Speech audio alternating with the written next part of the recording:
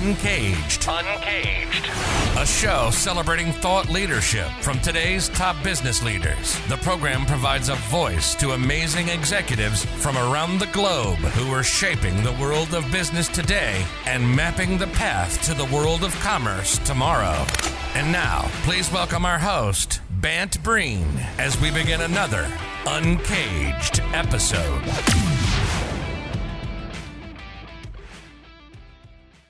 Today we're speaking with Lorena Puica. Lorena, how are you? Very good, and happy Monday indeed. Happy Monday indeed. Well, Lorena, thank you so much for joining us on Uncaged. Lorena is the founder and CEO of SID. SID's collective mission is to enhance the health and quality of life of 1 billion people by 2025.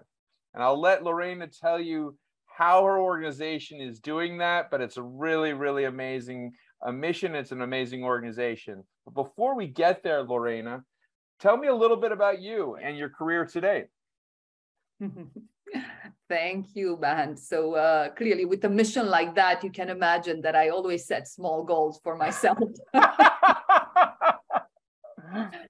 So long story short, I was born in Romania. My father was a physicist and my mother an entrepreneur. And I swore from day one, I will never, ever start a company. So I went on, I did about 5 degrees in math and finance. I spent a decade in investment management, as one does. I mean, that was the only thing to do for someone born with Asperger's and keen on numbers. Long story short, I faced the healthcare world in my mid-20s when I was diagnosed with thyroid and a heart condition. And I thought finance. I can do anything in finance. My mind is in numbers. I look at spreadsheets and they talk to me. Healthcare, I thought it's black and white. It's this absolutely robust science. Everyone has the right answer. There's only one answer, and it's the right answer. Boy, was I wrong. Yeah. So after 3 years of being passed from pillar to post and told, basically, you've got 3 years to live, I thought that's a pretty intense wake-up call. And I thought, surely healthcare cannot be that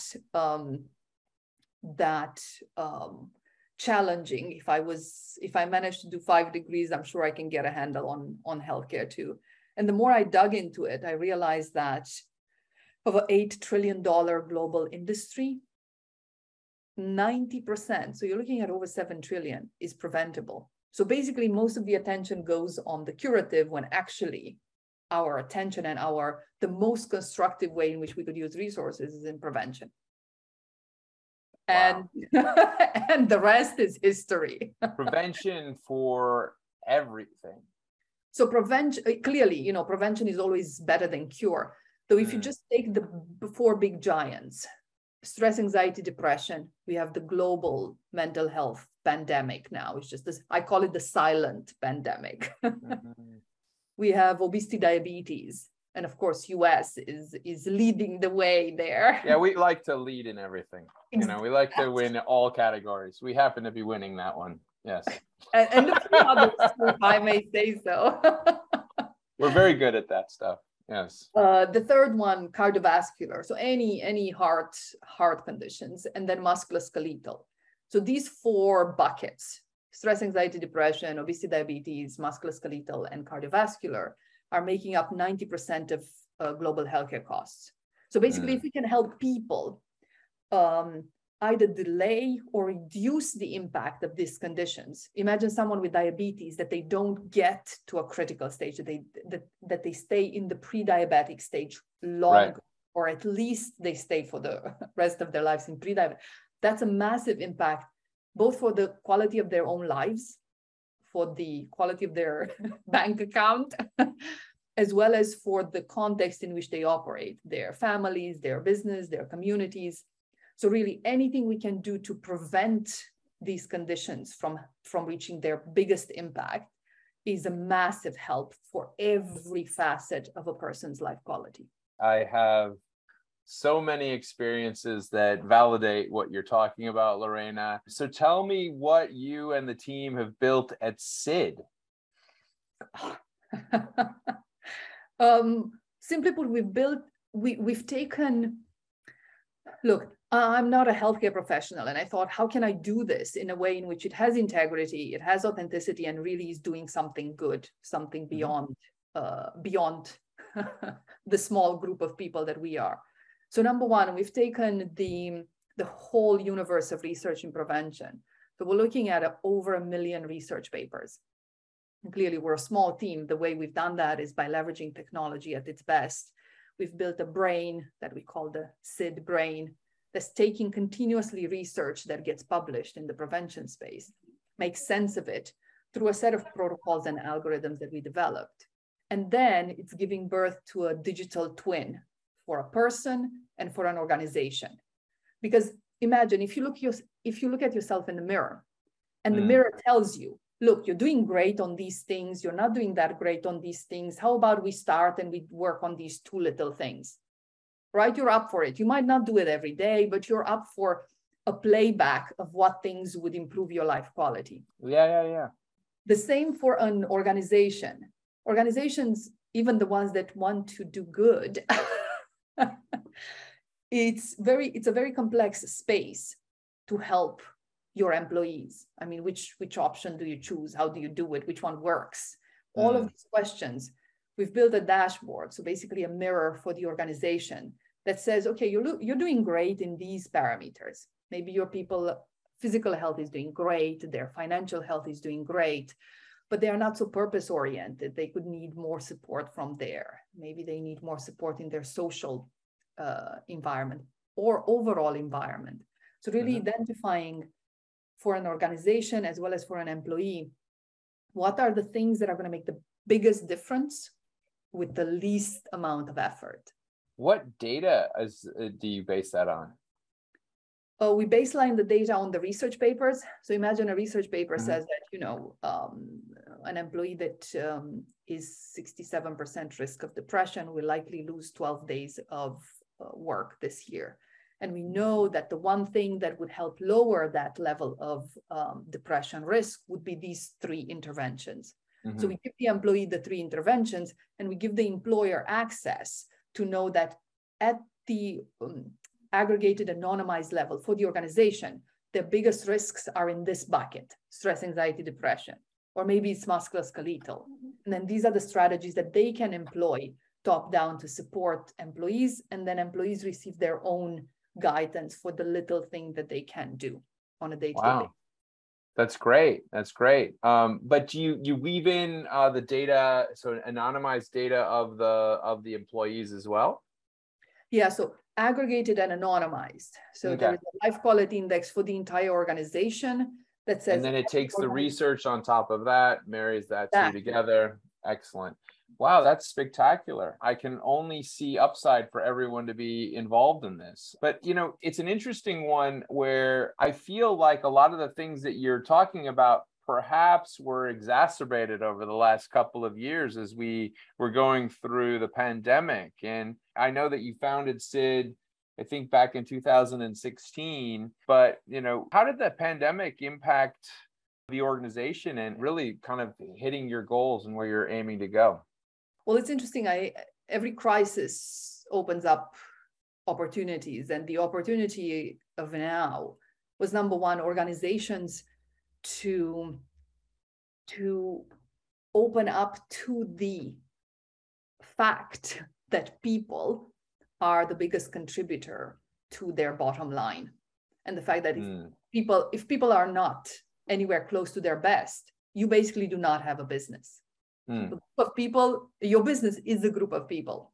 Right. So the awareness that organizations developed during COVID, that now that people cannot show up at work, it was literally a very direct feedback loop that your people are the things that make you who you are as an organization. Right. So that loved it, incredible.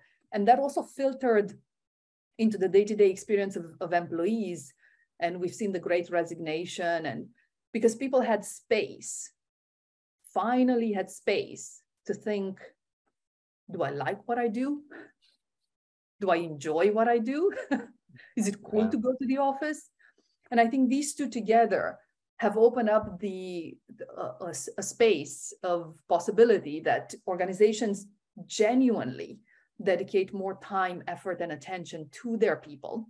Right. Acknowledgement of the value that people have in the short, medium, and long term for an organization. So for me, that's the most impactful thing. For Sid specifically, it's been like rocket fuel, right? Yeah. The space of life quality has been a nice to have, right? Organizations are, oh, okay, you know, it's great, it's cute. Let's do something for our people. It's nice. Yeah. During COVID, it was we don't have people developing depression. People don't know what to do about COVID protection.